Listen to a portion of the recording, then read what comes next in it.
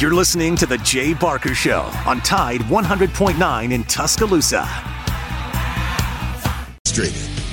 Matt Coulter, a former Alabama Broadcaster of the Year and longtime media personality, and Christian Miller, a national championship-winning linebacker at Alabama who was drafted by the Carolina Panthers. Here's Lars, Matt, and Christian.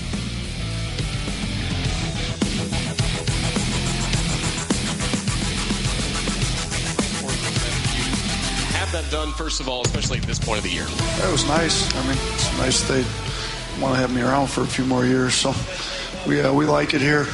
Where we feel like we're building something special. We've put a lot of the groundwork in to get it program up to the level it's at. We'd like to continue to build it. I think it's big for recruiting. Where recruits know that we're not going anywhere. We're here for the long haul, and we're trying to build this thing into a perennial powerhouse. We compete for championships every year. So great to be wanted. I work with an unbelievable administration. I think Greg's the best AD in the country, and Dr. Bell's one of the best presidents. I mean, he's super supportive of athletics, so it's a great place to work. As far as basketball coaches go, it's a great place to live. As far as my family goes, so made a lot of sense in a lot of different areas, and it's good for recruiting. It's good for the program in general. Welcome in to Big Noon Sports. How's everybody doing today? What a beautiful afternoon it is here in Central Alabama. I am Lars Anderson. Be joined with Matt Coulter and the one and the only Christian Miller, former Alabama linebacker, two-time national champion, and draft pick of the Carolina Panthers. So we just heard from Nate Oates, and, it's kind of old news, but just the fact that he signed the contract extension that is roughly going to pay him about $5 million annually, and that's going to make him one of the top 10 highest-paid coaches across college basketball. And I think that's great that Alabama locked him down for the foreseeable future. This is definitely a lucrative contract extension. It is one that he has certainly earned. And here's the deal. I mean, this obviously has been in the works for months. And the new deal, it adds 2 years to his previous contract with escalators each year of about $200,000 after an initial $4.5 million salary. His buyout also ballooned to $12 million through March of 2024. It falls to $10 million from the period of March 2024 to March of 2025. And then it drops again to $7 million the following year before falling to $1 million. And there is no buyout in the final 2 years. So he's essentially locked in for the foreseeable future. He's not he's not going anywhere, and that's good for Alabama. We've had Greg Byrne on the show several times, and Greg, the athletic director at Alabama, he's always been so generous with his time, not just for the show, but also with my classes. He's whenever I've asked Greg to come and speak to the sports writing classes that I teach at Alabama, he's always made himself available. And I just love the story he tells about kind of going on this secret mission up to Buffalo, New York, to recruit Nate Oates. And Nate Oates was not a coach that was on the radar of a lot of the not just local media, but also national media. And so it was kind of not a controversial hire at the time, but certainly it was outside the box. And we have to remember that Greg, he didn't hire Nick Saban. So his signature hire was, and he's made a few others here at Alabama, but his signature hire to date has been the head men's basketball coach. And on a scale of 1 to 10, Josh, I mean, it's an 11. It's an 11 so far. I mean, Greg Byrne. Back when Herb was there, when Herb Jones was there, I mean, they had this going. It's not like this is just the first year. They're starting to build. I'm not going to say the D word just yet, but they're starting to build the potential. And I mean, potential first Final Four. We see a bright future. Yeah, absolutely. And, it's just really. So he was the 2021 SEC Coach of the Year. He led the Crimson Tide so far he's led the Crimson Tide. I think their record so far in league play under Nate Oates is 43-21. And right now, Alabama's positioned to win the league for the second time in 3 seasons. And this is a topic I've thought about a lot over the years, and that is how difficult it is when you're a football school to become a really strong basketball school. And it's rare. I mean, you remember the last time I remember this, Christian Miller, who joins us, not Christian Harris. I've made that mistake far too many times. Christian Miller, my partner, who I constantly get his last name butchered. I'm so sorry, Christian. You need to somehow, make up for that by, I don't know, calling me some horrible name. But the last time I remember this happening was Florida. When Florida was winning national championships with Urban Meyer and Billy Donovan. Right, but it is a very, very difficult to be a football school and a basketball school, or a basketball school and a football school. And first of all, I'd love just to get your thoughts on that subject alone. On like, why are these two things basically mutually exclusive? But right now at Alabama, I would argue that if you are just talking about men's basketball and the football team, no school in the country has it going better than the University of Alabama. Good afternoon, Christian. Good afternoon, Lars. Yeah, I agree. I'll be honest, I don't watch enough college basketball to really give too much of a fair input on that, because I could be totally wrong. But from my assessment and just looking at things, having a basketball team that's ranked, I believe, 3rd right now in AP polls, having a football team who usually is in the college football playoffs year in and year out, regularly winning national championships. So both teams, pretty much being in the top 6 in the country, respectively. Man, I think it's the most impressive that I've seen. Again, I don't watch too much college basketball, so I could be off a little bit, but in my opinion, I don't think there's anything like it. I truly think it is unprecedented. And to your first point about why it's so difficult to sustain that level of success in both sports, I'm not too sure. Maybe, it's hard to have all the resources available for so many sports at once. That I don't know. I think it also really, you just have to give a lot of credit to Greg Byrne, who you just were referencing earlier. His job to, Coach Saban was already here, before he got here, but he did go out and bring in Nate Oates, who has done a tremendous job turning the basketball program around and really putting them in this position that they're in now, to be as successful as they are and playing the way they're playing, getting those top recruits into the program, developing them while they're here, playing to his standards. So I think you got to tip your hat to Greg Byrne, Nate Oates, and the jobs that they've done in terms of the basketball department. But really, I think a lot of it goes to Greg Byrne, again, just his ability to sustain just such a high level of success, not only in basketball and football, but, gymnastics has always, been a very talented and impressive unit as well. Women's soccer had a record-setting year as well this past season, winning the SEC and being ranked in the probably top 5 of the country as well. So I think it just says a lot about the university, the culture that the university has, and not only in the athletic department, but also in the academic department, which you can attest to with you being a professor at the university. Yeah, I mean, look, the academic support that the athletes receive at Alabama is almost. I can't compare it to other schools because I haven't taught anywhere else, but it's just amazing. If you need assistance in your academics, there is every possible mechanism there to help you along the way.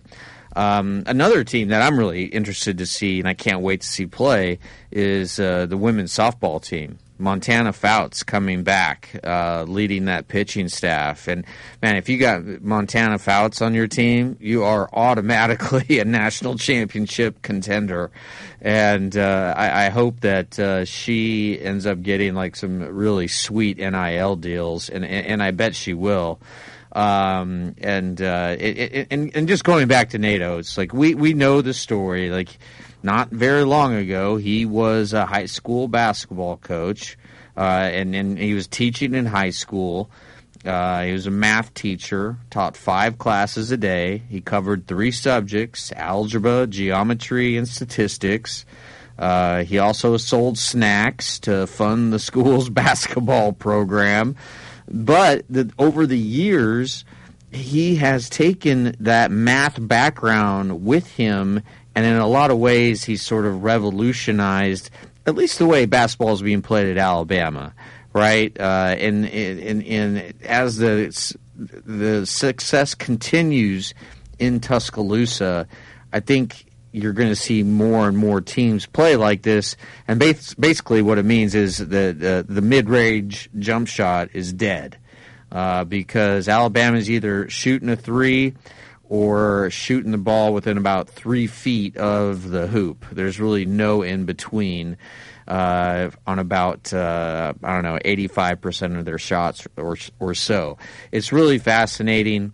I'm not the biggest basketball person in the world either, but this is a fun team to watch. This is a fun team to watch.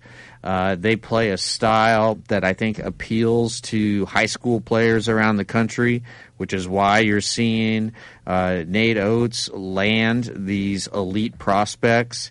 And good job by Greg Byrne, just, again, getting him locked up. And we'll talk more about this, Super Bowl, anything you guys want. Let's make this a caller-driven show today. We haven't done that for a while. You can reach us at 205-342-9904. That's 205-342-9904. And you can hear us in Birmingham on 92.5, 95.3, and 1260 AM. In Tuscaloosa, our flagship station on 100.9. And then in Anniston and Gadsden on 97.5. That's the Big Noon Sports Radio Network. And we will be right back. The best sports talk in Alabama. This is Big Noon Sports. The best sports talk in the state. Tide 100.9 and streaming on the Tide 100.9 app. The big man is bringing you his incredible live show, Trace Atkins. The Way I Want to Go tour. Tomorrow, increasingly cloudy, the chance of a shower during the day. Rain and thunderstorms more likely late tomorrow night. The high 72. I'm James Spann on the ABC 3340 Weather Center on Tide 100.9. It's 66 degrees in Tuscaloosa.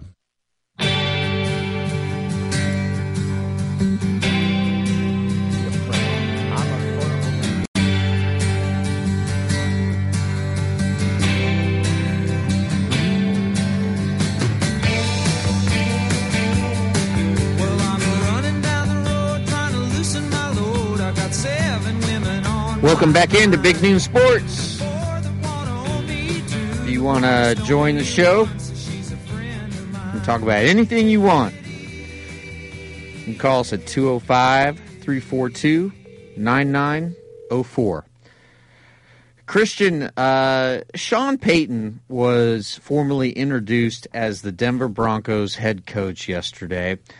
And, he touched on the importance of keeping an open mind with players. He promised to, be a disciplinarian. He was going to have an eye for details, and that he was going to have a pursuit of winning that, quote, is not for everybody.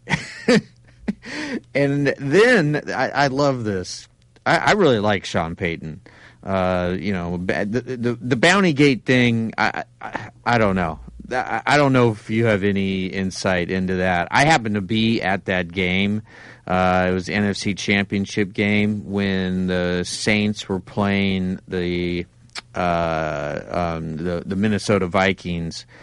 And it's a long story, but Thomas Benson, the owner of the Saints, invited me to come because he was really interested in making one of my books into a movie, book called Carlisle versus Army. So I got to sit in the owner's suite, and they actually had two suites, and in the suite next to me was former President George Bush, and we were down on the field before the game, and I'll never forget this. This is one of the greatest moments of my life. Former President Bush is approaching Tom Benson and I, and Social Security, a Secret Service guy comes up to Mr. Benson and said, "Hey, the president is here," and Mr. Benson literally said, "Hold on, I'm talking to Lars." Wow. told the president just to hold on. But anyway, so Sean Payton, there's been a little bit of a cloud, over Sean Payton since that. But he said he's going to bring some discipline, and that, quote, it's not for everybody. And he really punctuated that when he started talking about Russell Wilson and how he believes he can improve Russell Wilson. And then he was asked if Russell Wilson could continue to have his personal quarterback coach, a guy named Jake Heaps, as well as other support personnel that Russell has hired, because he has $230 million guaranteed, so you can afford to have support personnel. If he could have if Russell will be allowed to have that support personnel to work with him in the building. And Sean Payton was very, very clear about that. He said, "I'm not too familiar with that. That's foreign to me. That's not going to take place. I'm unfamiliar with that. Our staff will be here, our players will be here, and that will be it." So, Russell Wilson is no longer running the show in Denver. I mean, have you ever been around players whose own coaches who weren't on staff were allowed to come into the building? During a football season, no. At Alabama, you'll see guys when they're training for the draft, they'll have, their coaches that are helping prepare them for combines and pro days. They'll come in and they'll get work done, in the indoor and work with those guys. But that's typically allowed, that those guys serve their time in the program and they're preparing for the next level. So now they have some external coaches or assistants coming in and helping those guys out. But I think that's pretty much cleared with the people in the building. But in terms of, during football season, not really. I will say, the closest thing maybe would be in Carolina. Christian McCaffrey had his own personal masseuse who was very much involved, was always around the building and working on Christian. But I think they also ended up basically hiring him as a game day type masseuse because he was there on game days and would also work on other guys. But you would see him there often. So that would be my closest thing to it. But your own personal coach basically coaching you at your position, if that's what this was with Russell Wilson. I've never heard of it. I mean, I also was hearing, stuff about Russell having his own office, which, was a little kind of an anomaly in terms of as football goes. But, I think Sean Payton just has his system. I think Tom Brady had his own office at Tampa's headquarters, but yeah, maybe that's a little different. And so it might be different for, depending on the circumstance of the players. But at the end of the day, I mean, Sean Payton is the head coach now, and he's going to run in tight ship. He's going to emphasize, the discipline aspect and the continuity between guys and really just having everybody on the same page, kind of that old school mindset, no individuals. It sounds like he really wants everybody to be on the same page, and no one's better than the other, right? He wants everybody to be equal, and I don't see anything wrong with it. I think that's how you build that camaraderie amongst your teammates. Not that anything Russell was doing was, setting him apart. I even saw Jerry Jeudy tweet during the season in defense of Russell Wilson, because some people were, kind of curious as to, the office situation and the things that he was doing, and mostly probably because of the results that Russell was having on the field. So they kind of started to scrutinize every move he made. But I think Sean Payton, again, is just more of an old school kind of guy. He basically just wants everybody on the same page, doing the same thing, because he believes that's his recipe for success, and I think he's just going to stick to what he knows. Yeah, so the Broncos were the lowest scoring team in the league last year, averaging, just 16.9 points per game. And in 11 games, they put up 16 or fewer points. But then Sean Payton really was looking at the last 2 games of the season. Russell Wilson had 6 total touchdowns in those 2 games, 4 passing and 2 rushing. He had 3 touchdown passes in the season-ending victory over the L.A. Chargers. And what Sean Payton was saying in his opening press conference was that those 2 games really were the glimpse of how things could go for Russell Wilson. Just what are your thoughts on Russell Wilson? I mean, obviously, I did a story on Russell when he was at Wisconsin, and I really liked him a lot. He's very much undersized. I mean, he's really not that much taller than I am. I was really surprised by that. I mean, he's probably about 5'10" and a half, but just the way he plays, I don't think it really doesn't affect him, because he's so good at manipulating the pocket, getting outside of the pocket. Not necessarily making long runs, but just buying himself time and then having a real accurate arm.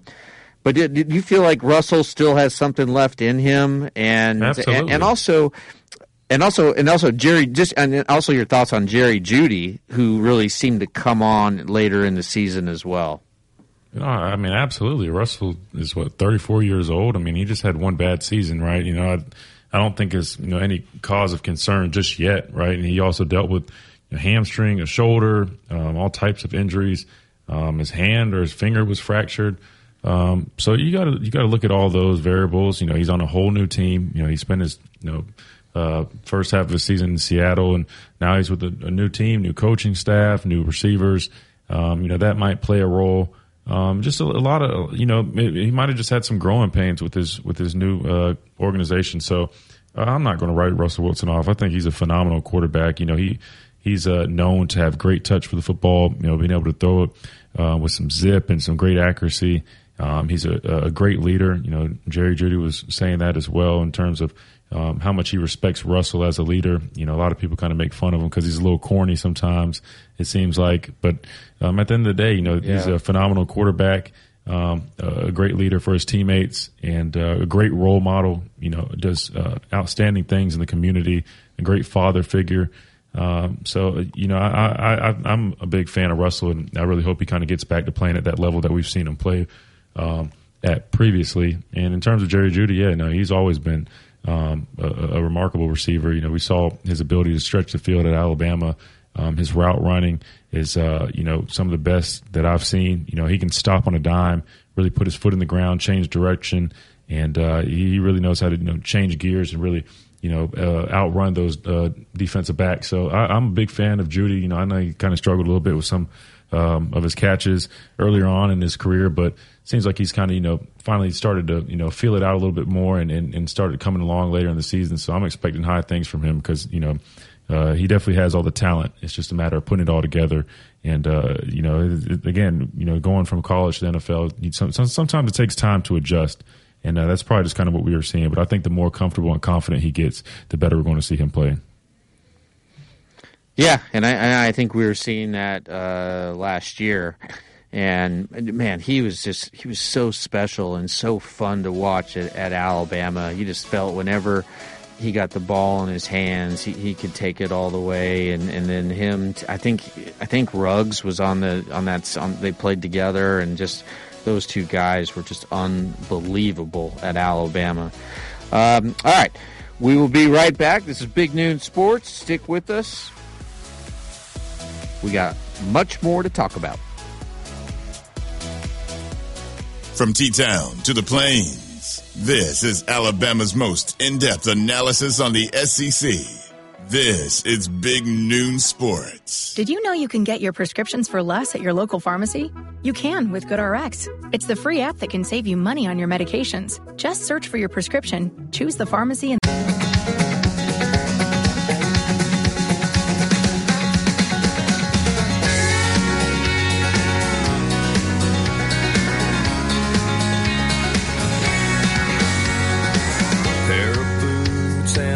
welcome back to the show, Big Noon Sports.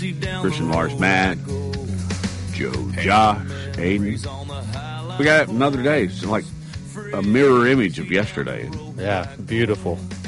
Yes, it is. So, the Broncos deal. Did Peyton just lay down the law and tell Russell where to go or where not to go or who to go with? Yeah. He basically saying that, hey, my way or the highway, and I, he ended up quoting one of his old bosses, Bill Parcells, when he said, as Bill Parcells would say, you have law and order. You come in with, this is how we're going to teach, this is how we're going to meet, this is how we're going to practice. Every year in our league, there have been great plans with noble thoughts and a lot of enthusiasm that don't have success. Discipline, toughness, and football makeup is going to be real important for who is a Denver Bronco. There's an element of discipline. There's an element of toughness. And look, it's not for everyone. And Peyton added later, I know what it looks like, and I know what it doesn't look like. And sometimes we're not asking. Sometimes it's non-negotiable. So, Christian, when you were a rookie with the Carolina Panthers, what was it like for you, just that very first team meeting when all the vets were there, not just the rookies, because I know rookies report first in training camp. What was that? Just put us in the room when you're sitting down and it's your kind of welcome to the NFL moment for you. It's just a regular meeting. You're just amongst guys that you grew up watching. Some guys, that are now sitting in there with you. They're your teammate, guys that you might have played with before. But it's just a humbling experience because, you've always dreamt of that moment, and it's finally here. And when you finally take a seat in that meeting room, it kind of all finally starts. And you're kicking off the beginning of your career, and it's very exciting. But it's also you're a little anxious, trying to feel it all out and feel exactly what's going to be the next step for you, and try to learn your place, because you're kind of starting over, so to speak. You just are coming from being the man in college, and now you're starting over from ground zero. But it's just a great experience, and ultimately just a huge honor and a phenomenal opportunity that you have. So it definitely was a great experience. Was it more memorable, that experience, and when you were a freshman at Alabama and you sat in your first team meeting with Coach Saban?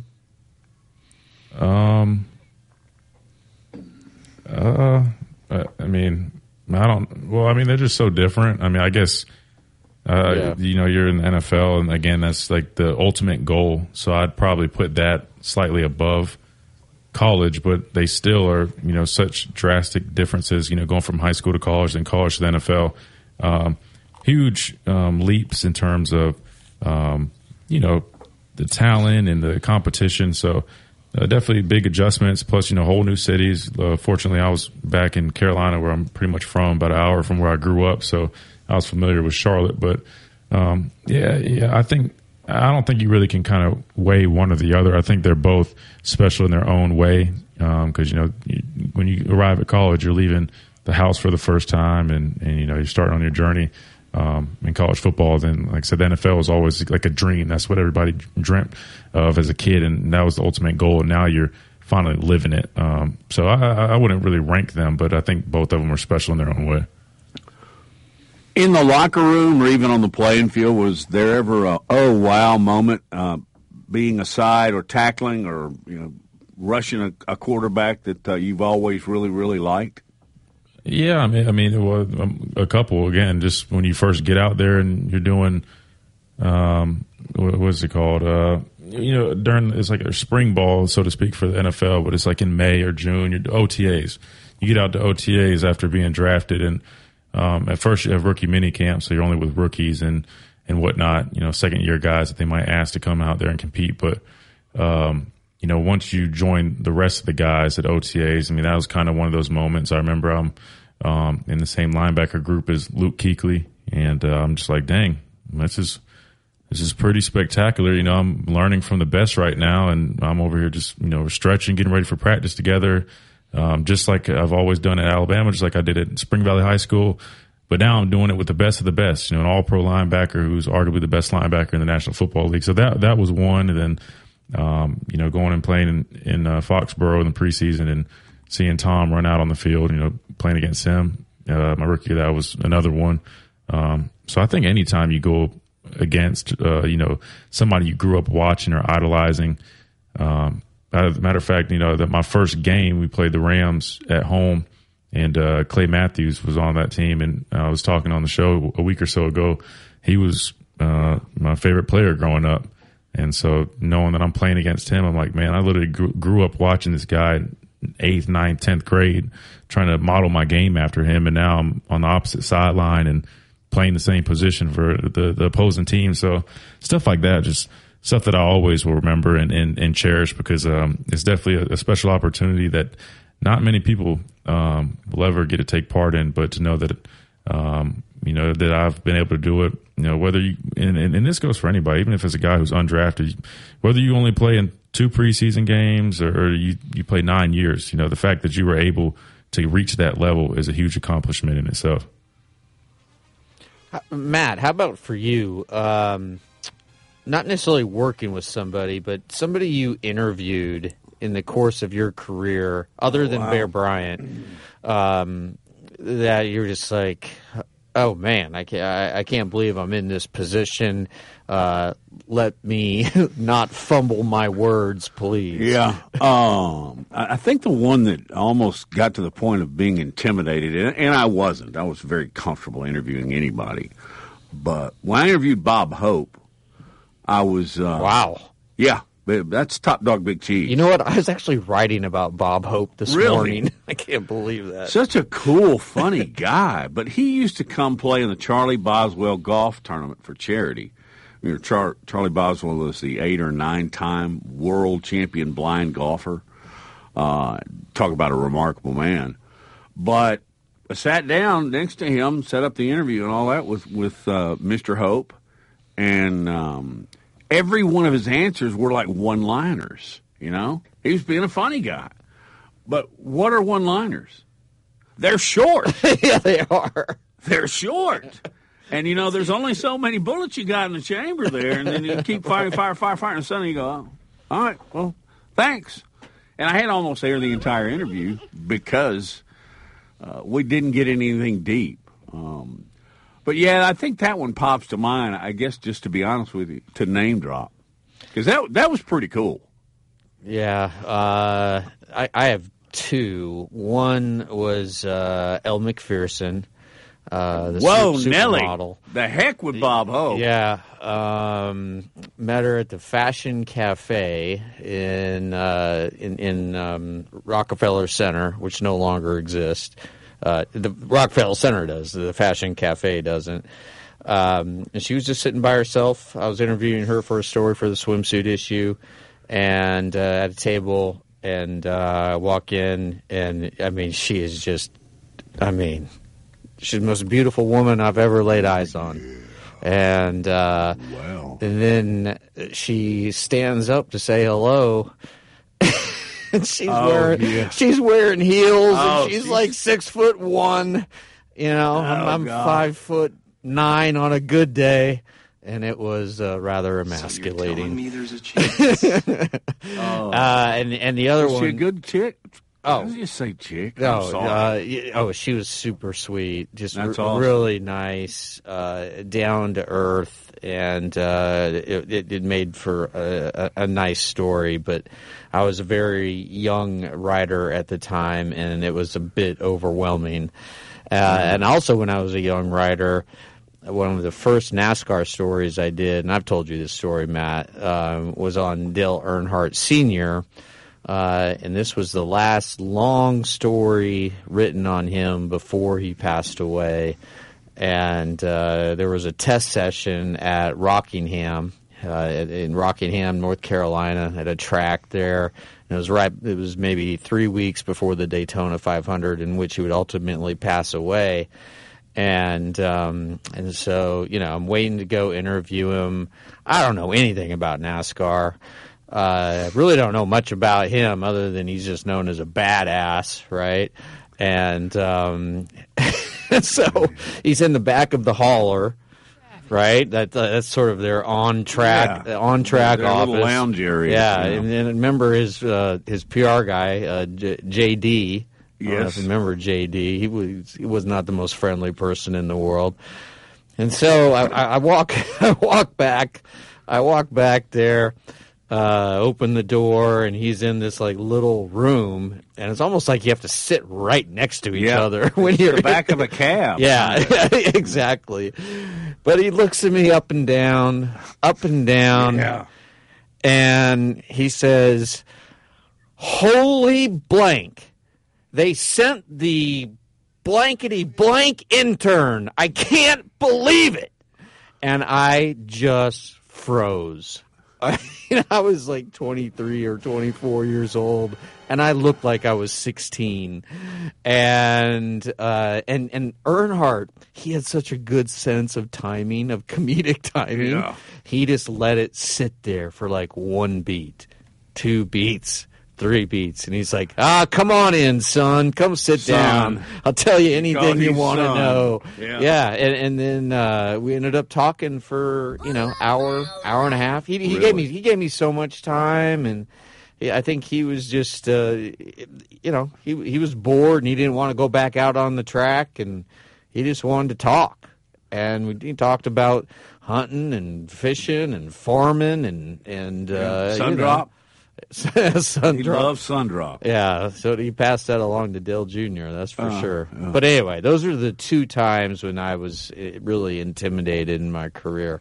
But I can't match Bob Hope. I can't match Bob Hope. Elle Macpherson? Come on, I forgot all about Hope. The person. Yeah. I just didn't forget about Hope. I have much hope. I hope we can take a break. We're going to do that. We'll come back. Lars Anderson, Christian Miller. You're listening to Big Noon Sports. From T-Town to the Plains, this is Alabama's most in-depth analysis on the SEC. This is Big Noon Sports. Winning is in the air this February with a $100,000 Cubit Sports in Plinko at Silver Star at Golden Moon Casinos. Join us every Friday and Saturday nights in February to win a share of $100,000 in cash. Tomorrow, increasingly cloudy, the chance of a shower during the day. Rain and thunderstorms more likely late tomorrow night, the high 72. I'm James Spann on the ABC 3340 Weather Center on Tide 100.9. It's 67 degrees in Tuscaloosa. Filing your taxes is a good thing.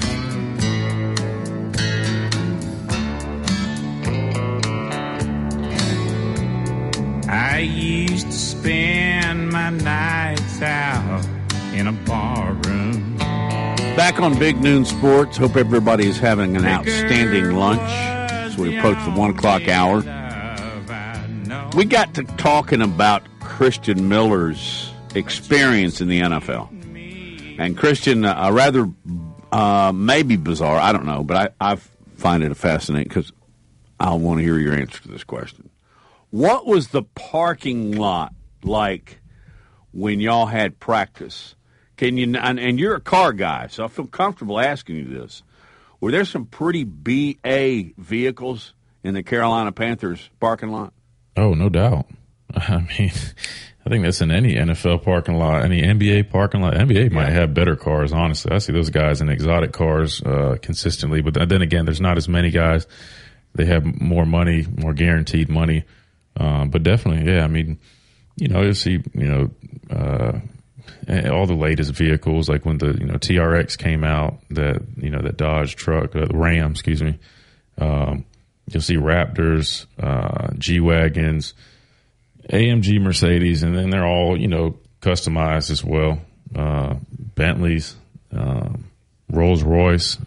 Yes, definitely all the finest cars are in the parking lot, without a doubt. You kind of can go old school on cars, can't you? A little bit, maybe not as good as you. Well, that's because I'm older. And thanks for pointing that out. No, not like that. No, I'm a big. No, I know. No, it's good humor. I really like the mid to late '60s muscle cars, but that's a topic for a different radio station. You might see one or two of those, but no. Really? Yeah. Well, I mean, I had a teammate, Mario Addison, who's from Alabama, but specifically Birmingham area. Man, great teammate. He played college ball at Troy. He's been in the league probably going on 10 or 11 years now. He's still playing, but he is a car guy. You love him, Matt. He probably has a collection of double-digit cars, and probably over half of them are, 60, 70 model cars, Cutlasses, Chevelles, the whole nine. He's one of those guys, and that's like his pride and joy. So if you were to ever see his collection, you would be thrilled. He's one of those guys, and like I said, he's from Birmingham. So, matter of fact, that's cool. Yeah, he does a whole little car show thing, I think, up there sometimes. But yeah, there's a lot of guys in the league that definitely love their cars. Well, that's a very, very. It was a unique era, and there are also a bunch of great other cars from different decades. But that's just that's kind of where my choice fell. Do you have a favorite car? Yeah, Shelby Cobra. Have y'all ever seen Ford versus Ferrari? Yeah, good movie. It was on last night, and seen when he drives off in his Shelby Cobra. The very last scene. Speaking of movies, Matt, my mom was watching Talladega Nights the other night, and she kept asking, she's like, "Is that Matt? Is that Matt?" I said, "I don't know. I don't remember seeing him in there." And I didn't know he was in there until recently, so I was like, I haven't seen it since I've figured that out. So I'll have to rewatch it next time and look for you. But she kept pointing at people. I'm like, I don't think that's Matt. It's well, I was a little younger. I had a little bit more hair. You basically look the same, though. Yeah, no, I feel like I'd be able to point you out. It's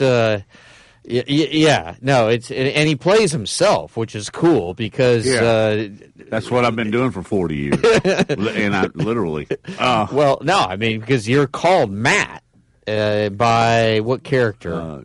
By Cal Naughton Jr. By Cal Naughton Jr. And yeah. Quick story as we go to break. We had done 2 takes. It's absolutely amazing how much time they take. My appearance is 36 seconds. Not that I've ever timed it, but it's amazing how over the top they go in every area. I know. When we broke for lunch, they had seared tuna and prime rib for lunch. Anyway, I did 2 takes. Was it better than Mike Bolton's barbecue? No, out there at Talladega. Nothing's better than that. But it's inside. Yeah, it is. But anyway, he was calling me Bob. I was in a Will Ferrell movie. He could call me Poindexter. I didn't care. But after 2 takes, he said, hey, and they were so nice. I mean, and it was genuine. Anyway, he said, well, hey, by the way, what is your name?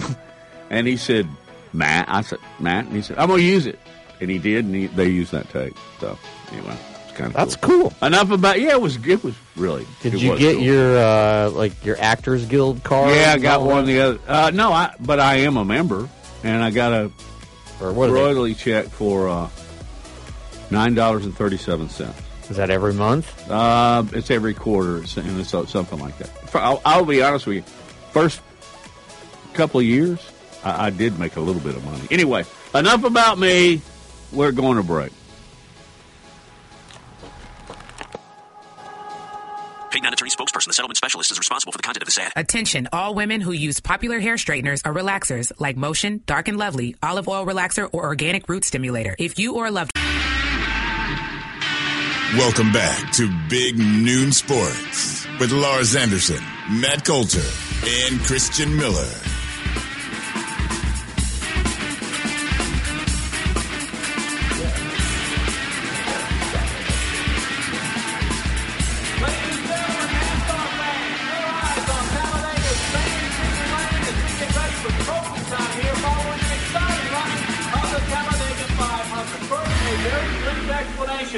Because the drivers that finished first and second got out of their cars, they have officially been disqualified.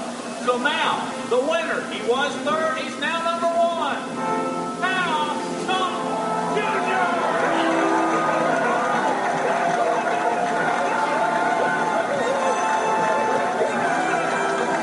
Yeah, you're number one. Hey, I've been waiting a long time for you to say my name, man. Well, there you have it. There's my moment in history. My moment on the screen. By the way, I wanted to ask Josh something real quick. Did you have a good birthday? Did you go whoop it up somewhere? Yes, sir. We actually went out to Baumhauer's. Oh, okay. Which one? They had some Mardi Gras thing. So, over in Vestavia Hills. Oh, that's where Lars and I hang out. I wish I could have made it over to Tuscaloosa. Yeah. Did you see Jordan? Hey, he's our favorite guy. He's our bartender. He's our bartender. But anyway, Well, I'm glad you had. I didn't migrate over there. I was over at the booth. You know, Mama was in town. She took me out. But we had the Mardi Gras menu over there and got to celebrate like it was NOLA over there. Good. Everybody should celebrate their birthdays. Celebrate hard. Hey, I got some breaking news here. Thank you, Matt. It's by Mama, you mean your own mom, right? Your mother. Listen, it's you. Yeah. She came in town and wanted to celebrate, and that's, I get a little bit. Is it your mama or Elf McPherson? All right, I'm thumbing through websites and all, and this headline just blows me away. And I'm thinking this is just false news. I keep reading it, and then now Kyle Busch has posted on Twitter what happened. But here is the headline.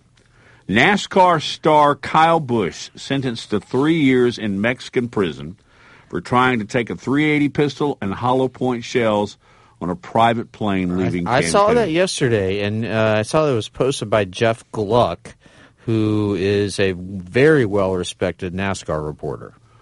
Well, apparently he did just that unknowingly. He said he tossed it in the bag. He didn't even know that. Here's my thing. If you have a gun, and registered or not, and you don't know where it is, you don't need to have a gun. Well, there's some truth to that. It doesn't, and logically, it doesn't make sense because he has been sentenced to 3 years. Yet he's at Daytona practicing for the Daytona 500. The one part of this story that I find a real mystery is it is not clear how or if that sentence will be assessed. So I guess they went ahead and sentenced him, but they let him go for a charge of having a handgun. Yeah, totally if I were him, Mexican I would not go back to Mexico ever. He was in Cancun, by the way, if that makes any difference. But the Mexican authorities identified the defendant as Kyle Thomas B. This is just an odd story. From Nevada. Said he was credited with full responsibility in the commission of a crime carrying a firearm without a license and possession of cartridges for the exclusive use of the armed forces. There's another twist to it. But anyway, he put his post on Twitter and said, I did it, I accept it, and I'm working with the authorities. 3 years? Oh, don't go to a foreign country and break their laws. What are you doing carrying a gun to Mexico? Well, did he say? Did he acknowledge that he said he didn't know it was in there, or did did he ever discuss that? He Let said me, hang on. Only reason I'm asking because it was a private flight, so I'm wondering if he thought since it was a private flight, he could kind of just get away with it. I mean, I will say, I mean, as someone who does have firearms, several firearms, just I'm gonna leave it at that. I mean, I do have them, you know, different areas. I mean, it wouldn't be, you know, out of the norm if you know, mistakenly have one somewhere and you forget about it. I'm not going to make fun of him for that. But if he knowingly brought it, then, you know, yeah, that's kind of on you. I guess you also should be a little more responsible and know. But, I mean, sometimes I'm not going to lie, you know, when you're traveling, you have duffel bags and certain situations, areas you're allowed to carry them. I mean, I'm licensed. I have all the proper licensing to carry them. And when I'm capable of doing so, I have no issue doing that. And Christian, as someone who's traveled a lot, both you and I have, and Matt has too, when you're packing, you're often in a huge rush, right? And you don't even know. I have probably carried some stuff in my backpack that I shouldn't have carried. Let's just say it wasn't a firearm, but nonetheless. Do you have pictures of Elle McPherson? Yeah. Oh, yeah, we'll leave it at that. I can't leave this. I can't leave that alone. I'm on. By the way, I'm gonna milk it a couple of days. Okay. I just like it. I mean, right, you guys let me read his Twitter. Yeah, go ahead, man. I was just going to say, you remember Quinn Williams also had an issue up in New York at the airport. He accidentally left his, I think it was a loaded firearm, and, you know, they don't play about firearms up in the state of New York. So that was an issue itself. But anyway, go ahead, Matt. You got more details? Oh, no. No, it says in late January, Samantha and I enjoyed several days in Mexico. When departing the country, my handgun was flagged during routine screening at the airport. I have a valid concealed carry permit from my local authority and adhere to all handgun laws, but I made a mistake by forgetting it was in my bag. He forgot. Discovery of the handgun led to my detainment while the situation was resolved. I was not aware of Mexican law and had no intention of bringing a handgun into Mexico. So there you go on that. When it was discovered... Hold on. I just got to say, this is the first time that ignorance of the law actually was a great legal defense, apparently. Apparently. There's still a lot of questions to be answered here. Yeah. When it was discovered, I fully cooperated with the authorities, accepted the penalties, and returned to North Carolina. I apologize for my mistake and appreciate the respect shown by all parties as we resolved the matter. My family and I considered this issue closed. You said it was a 380? The caliber was 380, Matt? Yeah. Well, from my experience, you know, 380 is definitely going to be typically a micro pistol or a small type of handgun. So that is believable if he didn't realize it was in there. I mean, when I hear 380s, I think of those, you know, those tiny little revolvers that, you know, women might keep in a little small purse or, you know, even like those, you know, little Ruger 380s that are micro size. I mean, you can slip them in your pocket, can't even tell they're there. So it sounds about right. But that's unfortunate, though. Hopefully, I would not go back to Mexico anytime soon if I'm him, though. We used to call those little pistols Derringers. You remember those when, like, you were a little kid? You had the little plastic one? But now, is that gun capable of firing a hollow point? Oh, yeah. Yeah, no, they're common, you know, self-defense guns because, again, they're so small. And they're easy to conceal. I mean, again, these things are like literally smaller than my hand. You know, they can fit in my palm, right? I mean, you can. I mean, again, we're going down a whole little rabbit hole, but it's just one of those things where I mean, I could conceal this in a pair of gym shorts, and you wouldn't even be able to tell. It's smaller than a cell phone, so that's why I do believe he might not have realized it was in there. Here's the thing. Granted, I'm speculating right now. I haven't seen the actual handgun. If we really want to go down this rabbit hole, did what Kyle Busch has acknowledged that he did, is that more of a severe infraction than what Brittany Griner did? I knew it was coming. Well, isn't that a fair question, though, Christian? I mean... Well... Yeah, the first thing I'm going to point out, I mean, NASCAR fans had no problem just ripping Brittany Griner because she wouldn't stand for the national anthem, right? Or whatever. But well, I think it's vastly different because she has literally protested her disgust for the United States of America. Kyle Busch intentionally waves flags to support our country. Does that not make a huge difference? Yeah, and then also, I mean, maybe it's kind of apples to oranges. But I will say, I mean, you're talking about in one instance we're talking about illicit drugs, so to speak, or whatever it was, whatever she had, and then a small handgun that I would assume, he's carrying this in a responsible manner. Obviously, it was irresponsible in this fashion, but a handgun is to defend yourself. He's a high profile figure. I know me personally. I mean, that's I feel more comfortable sometimes traveling with some type of protection, just because I mean, people associate athletes with having money, or if I'm driving a pretty nice vehicle, just those are the kind of things you think of. So I again, it's apples to oranges, but that's a fair point, Lars. I get what you're saying there, but I don't know. I think they're a little different. And also, it's. Russia is a different country than Mexico when it comes to relations with the United States. Sure. So it's you really got to be much more. Well, I don't know.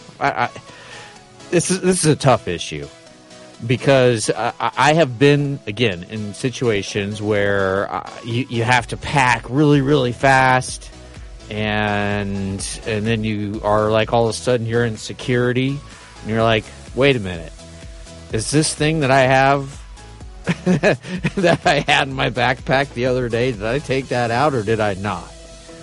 And I'm not saying it's anything illicit or anything, but no, I think we can all figure it out. Maybe it's a bottle of water. Well, I mean, right? I had a little pocket knife on my keychain one time when I was in the airport, and they took it very serious. But again, I mean, I love to fish. I used to keep a little small pocket knife on my keychain when I was fishing and stuff. And I ended up, luckily they had no issues. I mean, they took it serious, but it just gave it to them, threw it away, and I was fine. But that's another instance where I didn't even think twice about it. I was just rushing to the airport.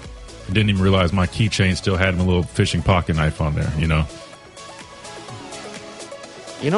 have a tiny little, like the same little thing. I wouldn't even classify it as a knife, but it's a sharp object. I probably actually should take that off my keychain. Yeah, especially today.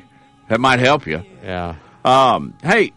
TSA pre-check, though. Go on TSA pre-check. I swear that. Well, I think it's just easier to get through when you have TSA pre-check. There's another issue that's causing a little bit of discussion in the WNBA concerning Brittany. We'll talk about that on the other side. Maybe you've heard about it. Probably not.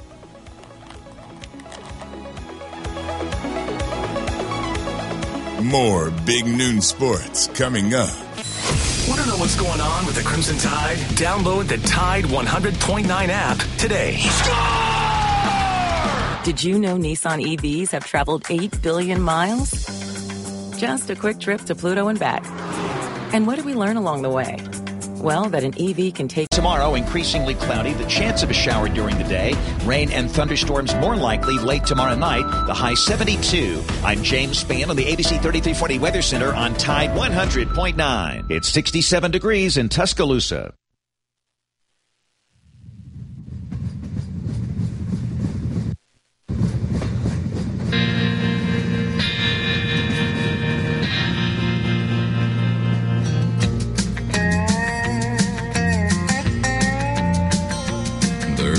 Welcome back to Big Noon Sports. Lars Anderson, Matt Coulter, Christian Miller. I flagged this story last week, actually. It kind of goes to the bottom of my little work page. And it seems like today's one of those days where we can bring up some different topics. Brittany Griner is obviously 6'9", player, WNBA, the Russia thing, the drugs. She's, of course, out now. But there are problems the WNBA is assuming there are potential problems with travel because of security. Okay, she's going to be hugged, pat on the back if she allows it, and she's going to be yelled at. Probably more the latter than the former, but the league is worried because the league flies commercial. Did y'all know that? I just assumed they flew charter. But no, they fly commercial, and that, of course, presents a problem because you're walking through the public access of the airport. So they were talking about allowing her to fly on a charter, but you can't do that. The entire team would have to travel on charter, and the league has a rule that if one team charters, every team must charter, which, given the advantage of flying on a charter flight, it is an advantage, right? That was poorly worded, but I think you got my drift. Yeah. So, is her incident in Russia going to end up with all of the teams in the WNBA flying charter? No, because they don't have the money. They don't. They're just good. I don't know how they hang on now. She is going to just have to deal with it and perhaps hire independently her own security to travel with her. That would be my guess of how this is resolved. I think she probably does need security. It's when you're a female and you're 6'9", you're going to attract some attention. You're going to stick out. I think it's okay to say that. Yeah. Stick up. Yeah. Whoops. Bad one following Kyle Busch. Wait, could you explain what's the flight risk? They're saying they're worried like there could be like angered individuals from the whole situation, and am I understanding that correctly, or what am I missing? You're not missing anything. They're just. I think that people are just worried about her security because she's a controversial figure, and that it would just be better if she could fly, not have to deal with the crowds and the people at airports. Well, shouldn't they just exempt her from those rules then and just allow her to make a special case where she can fly individually, since it's, obviously this is a very rare instance where they're labeling her as a flight risk or whatever they're saying, or security risk. I mean, I don't understand why. I mean, you can't just make an exception for this rule to allow her instead of making everybody fly. Like, I feel like that's just kind of, you know what I mean? Like, it's excessive. Like, if it's that big of a deal, just allow her to fly individually, and then let everybody else continue to do what they're doing. Because, like you just said, Lars, unfortunately, I don't think they have the proper funds to allow everybody to fly like that, and it's unfortunate. No, but, they say. I mean, I hate to say it like this, but they don't bring in the proper revenue to probably afford them to do that, unfortunately. So I just think they need to make an exception for Brittany if they want her to be able to play. That does seem to be a very logical and simple resolution. Right. It cost the league $25 million to fly all the 12 teams. And here may be an answer to your question in some sort here, Christian. The current collective bargaining agreement, there's where you got to worry. It requires that all teams fly commercial. It doesn't allow charter flights. So there you got to go like to the players' union. And this is what they should do, because Christian has an excellent suggestion. Go to the players' union, ask for an exception. Don't you think every player in the league and every rep would say, please do that. We need her. Exactly. Yeah. I mean, she's a marquee player. And they've come out and shown all the support. More than ever. Yeah, they've come out and shown her all the support since this has been ongoing. And even up to now, they're backing her 100%. So I highly doubt that anyone in that players' union or anyone involved, for that matter, would be against allowing an exemption for Brittany Griner to be able to fly private or however she needs to transport herself to these games to be able to play. That would be shocking if there was backlash from that union, so to speak. All right, here's one for you guys. Who should pay for it? Well, I mean, she's the one that made the mistake. I was about to say, I would say probably come out of her contract if no one else is willing. If the team, I would say first you'd ask the club that she's playing for, because if they want her to be a member of their club and to help them win, I would try to get them to pay for it. And then if they don't, maybe y'all could work something out where it just comes out of her contract. I think that's the most logical answer here, but that's just my opinion. Yeah. That sounds like a solution. So maybe that's her plan all along. You know, Be able to fly private. That, that's it. Sue Bird, right, former UConn star, and I believe she just retired. I could be wrong on that, but I believe she just retired. She came out and said that she made 10 times her first WNBA salary playing in Russia. Her first WNBA salary was under $60,000 a year, and it was playing in Russia that allowed her to end up making over $1 million playing women's professional basketball. And I guess all of this, everything we're talking about, it raises the question: can the WNBA make it long term? I mean, I would doubt that the league is making money at this point, but I could be wrong on that. You know, I've actually been to a few WNBA games when I was living in New York, and they're exciting to watch. I like watching women's basketball, just in the way I like watching women's golf, because in a lot of ways, like the women's basketball players have the same skill set as you know, some lesser level men's basketball players, right? And the female golfers play a lot more like me than the men's golfers do. I hope that came out the right way, but I don't know. I think this will probably be the only segment we ever do on the WNBA. But to me, it's a kind of a fascinating question of what is the long-term future of the WNBA in the United States, and again, given the fact that these women can make so much more money overseas. Obviously, they're not going to be playing in Russia anytime soon, but just in other countries where women's basketball is much more valued than it is in the United States. I watched the Mountain Brook girls play the Vestavia Hills girls this past week. And I'd really forgotten how fun it is to watch because, and I really want to be careful on how I phrase this. They try so hard. I mean, their faces are all red. They're diving after basketball. It's not something you're used to seeing, let's say, Elle Macpherson do. And they know the game now. And I will say this and take backlash for it. 30, 40 years ago, women's basketball was hard to watch.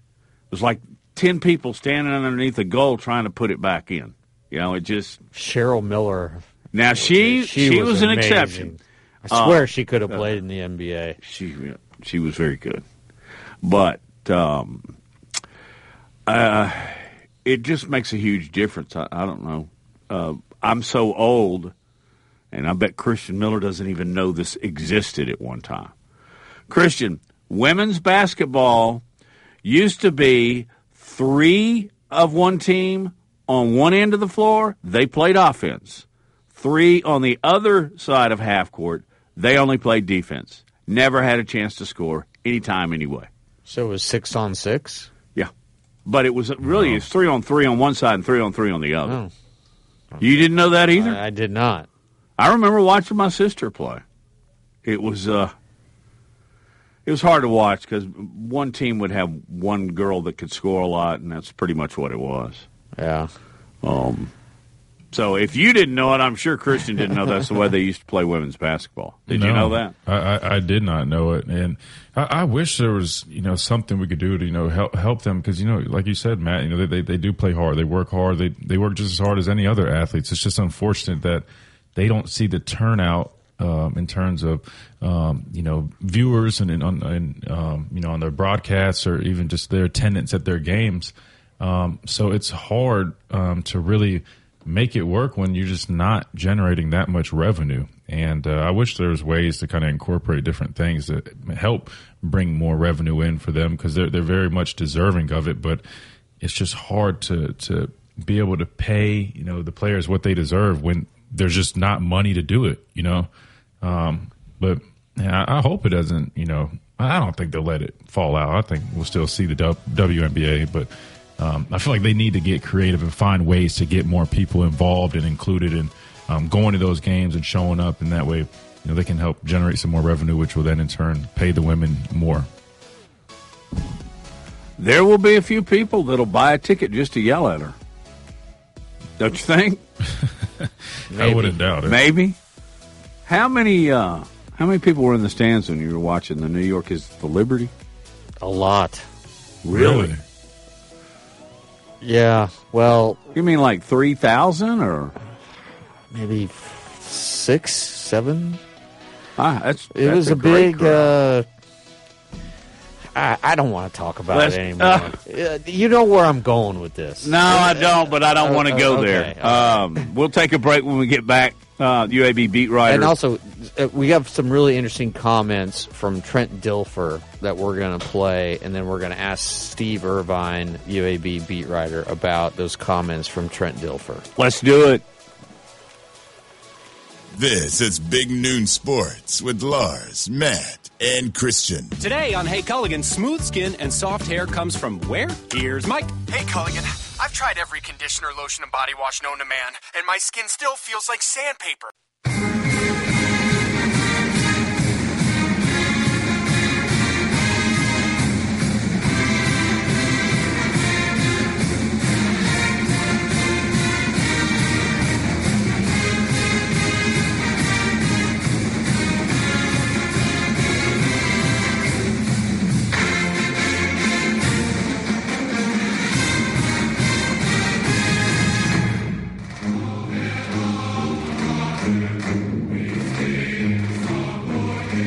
Modern day game does not impress me. It's super easy when you don't get hit as a quarterback, and when you can't reroute receivers, and when you can't hit guys across the middle. I love Tom Brady, I love Aaron Rodgers, I love these guys. It's not impressive. What's impressive is what they did. There you have Trent Dilfer, who is now the UAB head football coach. He made those statements to a group that ended up being a part of a 30 for 30. Those are the tremendous documentaries that ESPN shows often, and they are, for the most part, even collectively, I can just say they're all great. I hadn't seen a bad one. How about that? Anyway, to talk about UAB football, basketball, and several other things, we are joined by 1819 News' Steve Irvine. Steve, how are you? Life good? You're down at UAB right now. What, are you talking to some basketball players? Yeah, doing some basketball stuff, and life's good. I appreciate you having me on, but yeah, just talking to some basketball. They got a big game on Thursday at North Texas, who handled them pretty easy a couple weeks ago, so it's a big game this week for them. Just to dip into it for a second, did you hear the cut from Trent Dilfer talking about NFL quarterbacks and how easy it is? Yeah. You know, I would like to see the full context of that. I saw it, and I hope to get him. He's in Arizona right now. I think he'll be back tomorrow, maybe Thursday, and I'm supposed to sit down with him on some stuff. And I look forward to kind of asking him about that. But I think it was context. And you know what? I think in a way, he's not wrong. In a way, I mean, the game is changed a lot. You know. I mean, it is easier to play offensive football right now. Now, he probably should have picked two other guys to use as a comparison or whatever. But he maybe should have picked whoever. But probably should have picked those two guys. But you know, I think he had a point. And again, I'd like to see the full context of what he said, and you know, what room he was sitting in, and you know, I mean, that's just kind of what we do these days. We take a little snippet of things and turn it into huge news. It is interesting, and I think you're right, Steve. His observations are on point. I mean, you can't hit the court. The number of times I have just dropped my jaw and say, really, that was a late hit? That's a penalty? That's roughing the quarterback? And then, you know, now you can't use your helmet to do anything but walk around in. And that limits the defense tremendously. So, that being said, how did UAB end up on the football side with recruiting? 33 signees? That's a large number. Yeah, it ended up being 35. They got two after their original signing or after their press conference. Yeah, I mean, number wise, it was tremendous. You know, they needed. That's a good thing for him, for Dilfer and the new staff. That's the good thing about having the rules the way they are now, where you don't have the 25 limit, where you have to really be a little more selective. You know, they got 35, and but I mean, that's not uncommon. Troy got 38. Somebody else close, I think, I don't remember who it was, but got like 34, 35. So it's that number is not not odd, but I do think it was good for him coming in to get a bunch of guys. And I think they got a lot of talent. I mean, we'll see. I think they made the running back room quite a bit better with what. No, I mean, not better than it was last year, obviously with Dwayne McBride, but it needed some help there. Got their wide receiver, got a lot better. I think they got some help on the offensive line. Certainly got some help on the defensive line and linebacker. So I think they really did on paper, did a really good job of filling some needs. Steve, what is the quarterback situation look like as we head into spring practice? Well, it's wide open, I think. I think they really like Jacob Zeno, who was the backup last year, and they think that they think with their coaching they can progress him. He struggled with making decisions last year, making quick decisions, and that hurt him. But I think he has some physical ability for sure.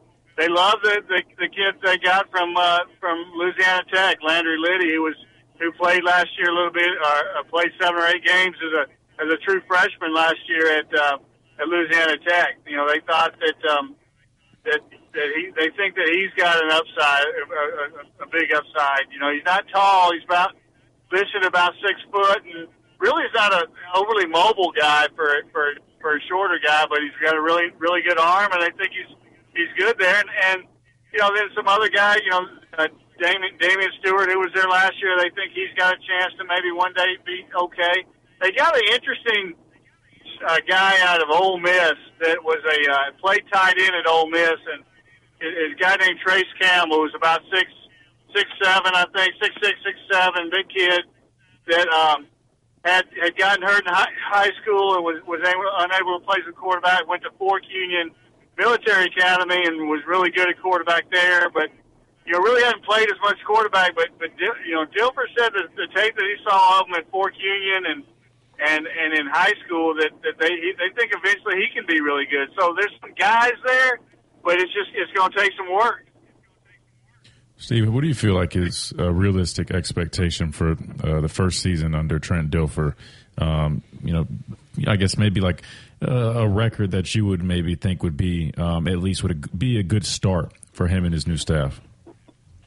Well, I think if you ask Trent Dilfer, that's going to be win them all. I think he's one of those coaches that thinks they can win them all, which is good. I mean, he should be.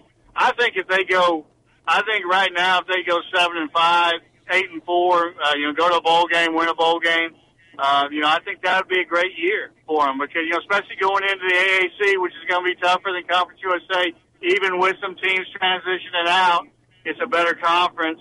And so, I think if they can go, again, if they win 7-8 games, go to a bowl game, win a bowl game, that to me would be probably the best case scenario. Now we'll see. I mean, we're going to, obviously spring and fall camp will tell the true story of that. But right now, that'll be where I sit on, their expectations. Hey, Steve, one more question. We'll let you go, but we need kind of a basketball. Go ahead, Lars. Oh, sorry. I just want to stick with football. I apologize. Don't mean to keep it too long. I know our listeners, a bunch of our listeners, we all love Bill Clark. Can you give us an update on Bill Clark and whether or not you think he will ever get back into coaching? Well, from what I hear, and I hadn't talked to Bill in a little bit, but what I hear is he's doing well health-wise, getting a lot better. I think he will be in coaching again. I don't know. Lars, the longer you're out, the harder it is to get back in. But I think next year, I think he'll take another year, and his health will be a lot better by then. And I definitely see him coaching again. I don't know, don't know where, don't know what level, but Bill Clark's not done coaching. I'd be shocked if Bill Clark's done coaching. Quick update on the basketball team. Hit the skids really in January, but they appear to be rebuilding things. Update us. There's only one way this team, I think we all, is going to make it in the NCAA tournament. They got to win the tournament. They got to win the Conference USA tournament.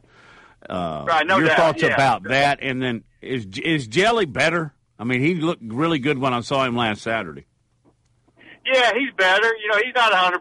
I mean, I think I think the problem with the bruise, the foot bruise that he had was just kind of where it is on his foot, and it's not going to be the kind of thing that's going to heal for a while. He's just going to have to play through some pain. I think it's a lot better than it was, but it's not completely healed, and they've done a good job of getting him the right insoles and some padding they're putting in there that I think helped him this past week in the 2 games he played.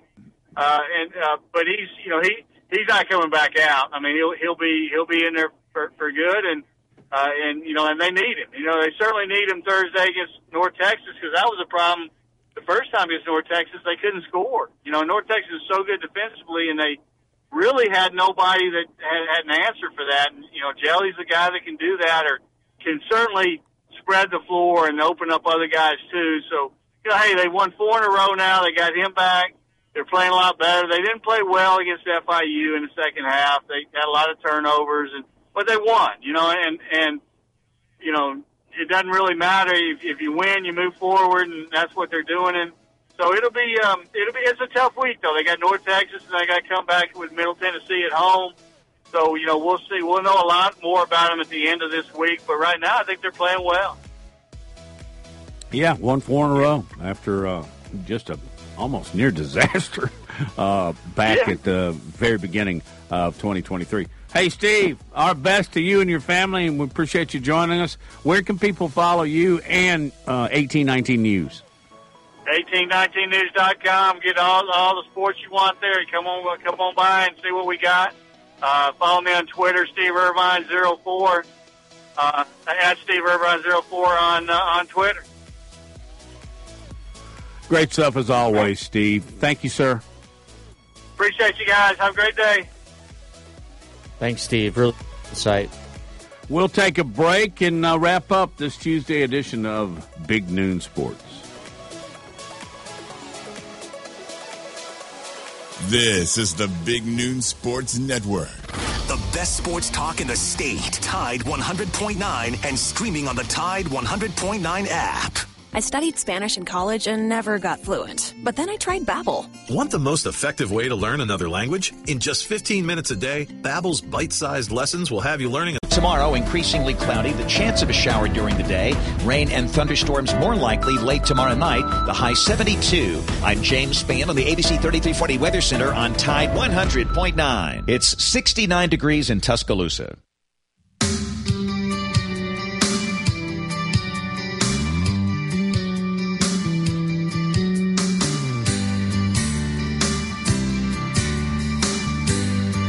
Back on Big Noon Sports. It's Lars, it's Matt, it's Christian. And Lars has a Hall of Fame or potential Hall of Fame question here for you. Well, Christian, you knew it was going to happen that I have to mention the Cincinnati Bengals. AJ Green. You did not learn your lesson yesterday.